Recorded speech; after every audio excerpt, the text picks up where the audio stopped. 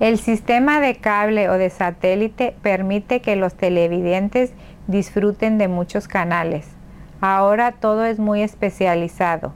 Hay canales de deportes, de espectáculos, de noticias, de música, algunos con temas culturales muy interesantes sobre animales, descubrimientos científicos, viajes y un sinfín de temas.